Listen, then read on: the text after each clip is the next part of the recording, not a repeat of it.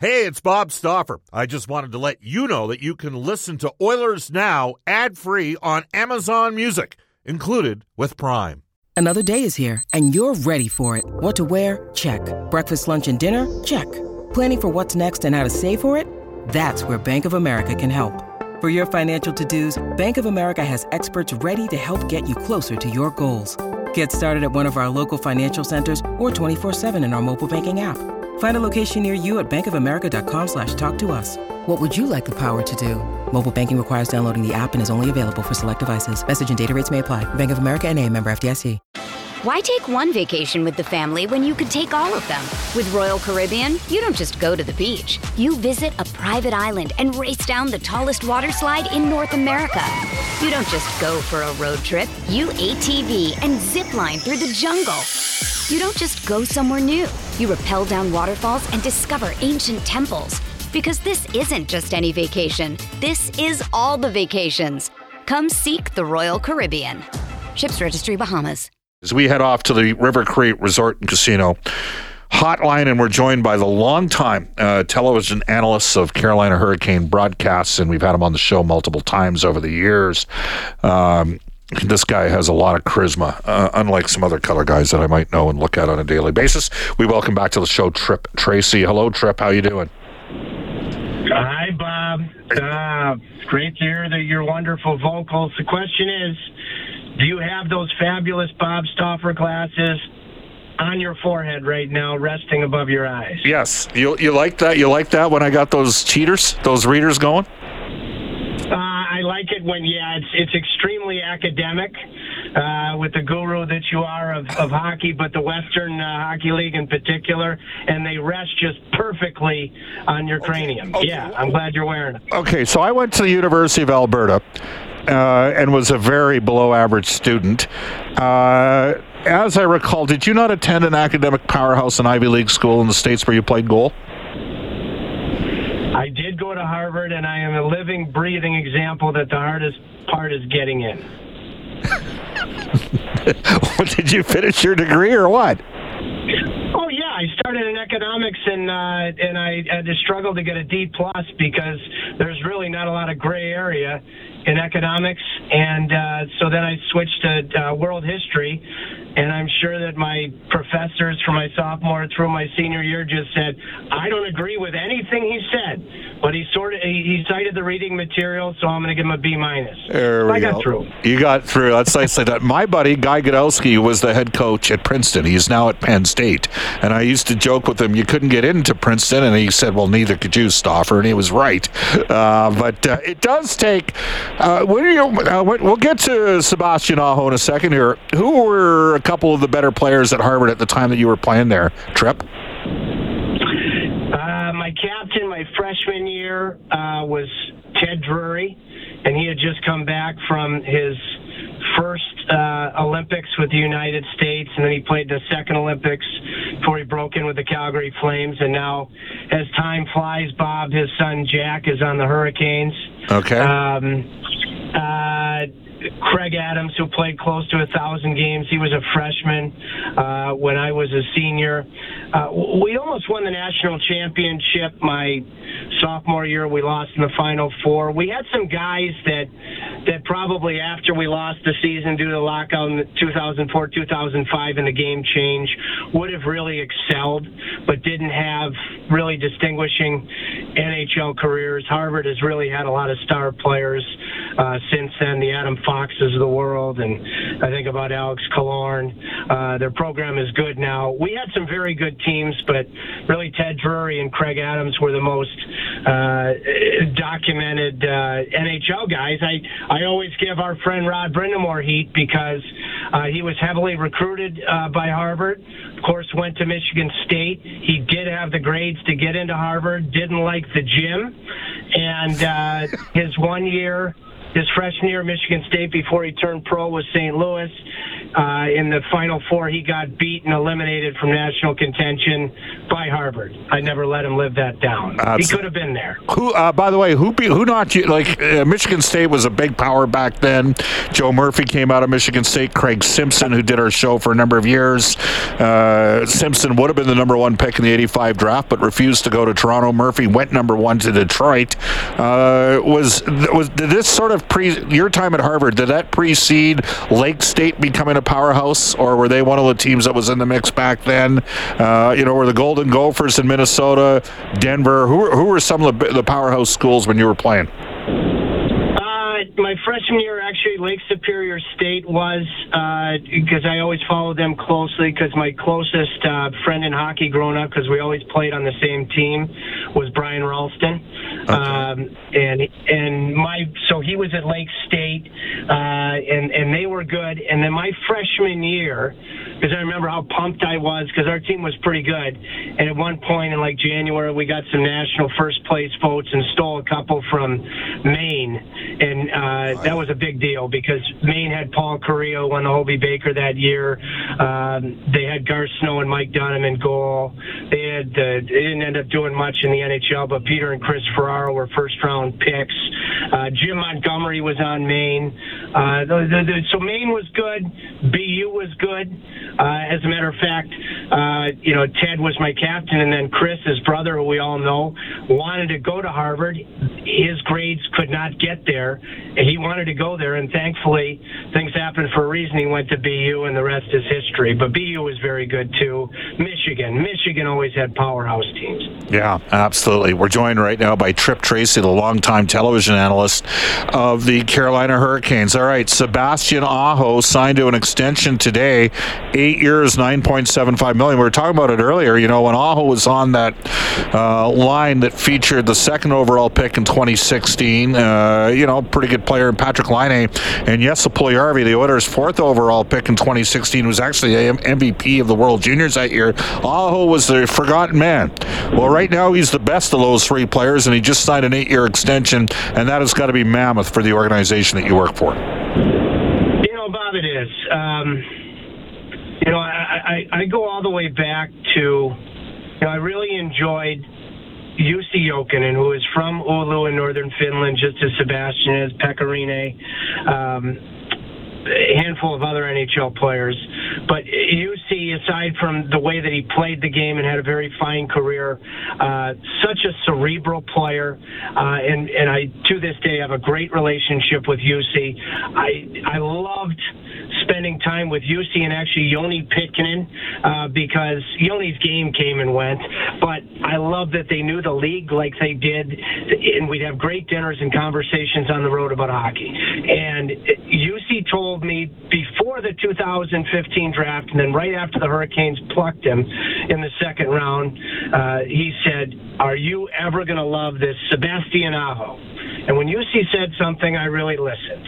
And from his first day in the NHL, he came right from the World Cup, which, he competed in before he played a game in the NHL for Team Finland. That's how highly they thought of him. His compete, his love of the game, his hatred of losing, his unselfish attitude, starting on wing, moving to center at the appropriate time, Bob. This is going to be my 25th year broadcasting for Carolina coming up this fall. There have been some tremendous players that have come through Carolina. Obviously, a Stanley Cup championship along the way in 2006. Sebastian Aho would be on my Mount Rushmore of favorites. I love watching him play the game, but more importantly, I love that there's zero drama with Sebastian. None.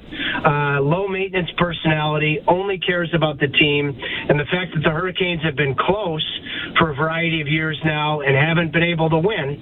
I love the fact that he hates losing so much. So with all of that, that won't change, even with this incredibly lucrative 8-year extension that'll kick in not this season, but next season.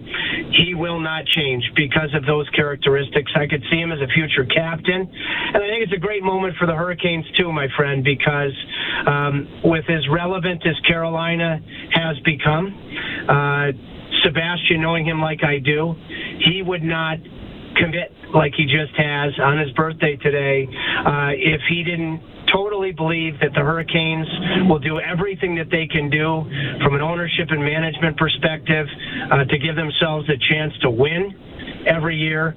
And it's also, you look at the outdoor game last year, which I thought was a terrific success.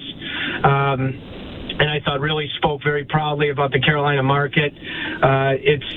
Sebastian's commitment as well speaks very glowingly, I think, about how much he loves being a Carolina Hurricane and the fan base and the fact that hockey has become so relevant there. So, yes, it's a big financial commitment by the Hurricanes. I think it's a very good one.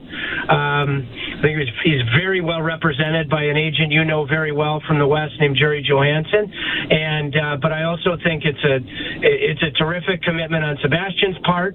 Everything that is great in Carolina, which shows the growth of the franchise, and it's a very fine day for the Hurricanes as well. Well, they've gone either second or third round each of the last 5 years. Like, they're in the mix every year. I know Eric Tulsky's there, and we have Brian Lawton on the show on a weekly basis, as you know, for 44 weeks of the year, and he talks about Carolina's doing some things that Tom Dundon's, and maybe you can educate our listeners. I mean, Tom, is it fair to say Tom would be a hands-on owner, and are the Hurricanes an organization that is fully committed to things like analytics as well? I would say the fact that I was a world history, as we mentioned, when I struggled through college and really specifically American history, the Hurricanes, when I look at government in the United States, they have a tremendous setup of checks and balances. What do I mean by that? You have an owner that has spent to the cap or with injuries like they had with just last year, Pacioretty, Svechnikov. I could go through a whole myriad of lists that their payroll was actually far above the cap. Their prior owner was a Hall of Famer and very important in my life, Pete Carmanis from here in Michigan, where I am right now. When the cap came in, it was the exception to the rule that the Canes were a cap team. So they have an owner since he bought the team that has been up against the cap, and I have no expectation that's going to change. They have a wily veteran general manager in Don Waddell that has great it's supremely good relationships around the league for a reason, because he's a great guy. And I think he's a very, very astute deal maker. He's patient when he needs to be. He's aggressive when he needs to be. Tom Dundon does not hide from the fact that he very much values analytics. Eric Tulsky was at Harvard at the same time I was. He was a physics major. Shockingly, we never ran into each other at that time. Hard to believe. We traveled in different circles. Yeah. But then the big check and balance, truthfully, with all of those other very advantageous pieces, is Rod Brind'Amour. Because Rod Brind'Amour has been an elite coach in the league since he began coaching, because the team showed belief that he'd be able to do it without any head coaching experience. His ability to communicate, obviously, his playing pedigree that I still hope is going to land him in the players category in the Hall of Fame. But I'm sure they have some battles, because, like, for instance, I think Carolina, to get over the hump, Bob, needs to be harder to play against. Yep. Does analytics put a value on that? Not necessarily. Have they had some tremendous moments based upon that they're on the cutting edge with regards to analytics? Absolutely no question about it. So when I say checks and balances, they're going to have disagreements, but I think there is that respect in the people that I just mentioned, that they have these conversations, and you're going to win some, you're going to lose some. Boy, you look at their track record, they're on a heck of a run right now, but they have all of the right personalities to have a very successful organization when you look at Tom, Don, Rod, the statistical department with Eric, as you mentioned.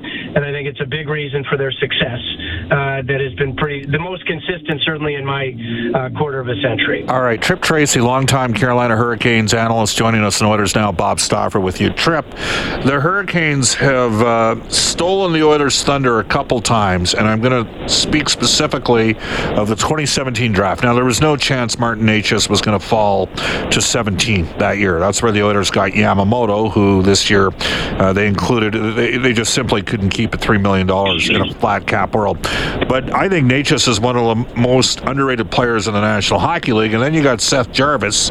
You mentioned Jerry Johansson, represented by the Sports Corporation. You got him at 13 in 2021 pick before Dylan Holloway. And is it fair to say Necas and Jarvis are they're certainly both top 6 forwards for your team carrying forward, but they're a huge part of the future in Carolina? I would say with those two players who you appropriately mentioned, first of all, Necas in 2017, that was the previous regime.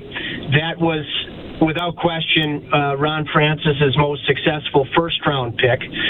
He did draft Sebastian Aho, which is a fabulous find in the second round of the 2015 draft. He missed on a lot of his other first-round picks, including Jake Bean, Julian Gauthier, 2016. I think, based upon the caliber of the 2015 draft throughout, great guy, good 5'6", but I don't know. I think where Noah Hannafin was drafted, you might call him a miss.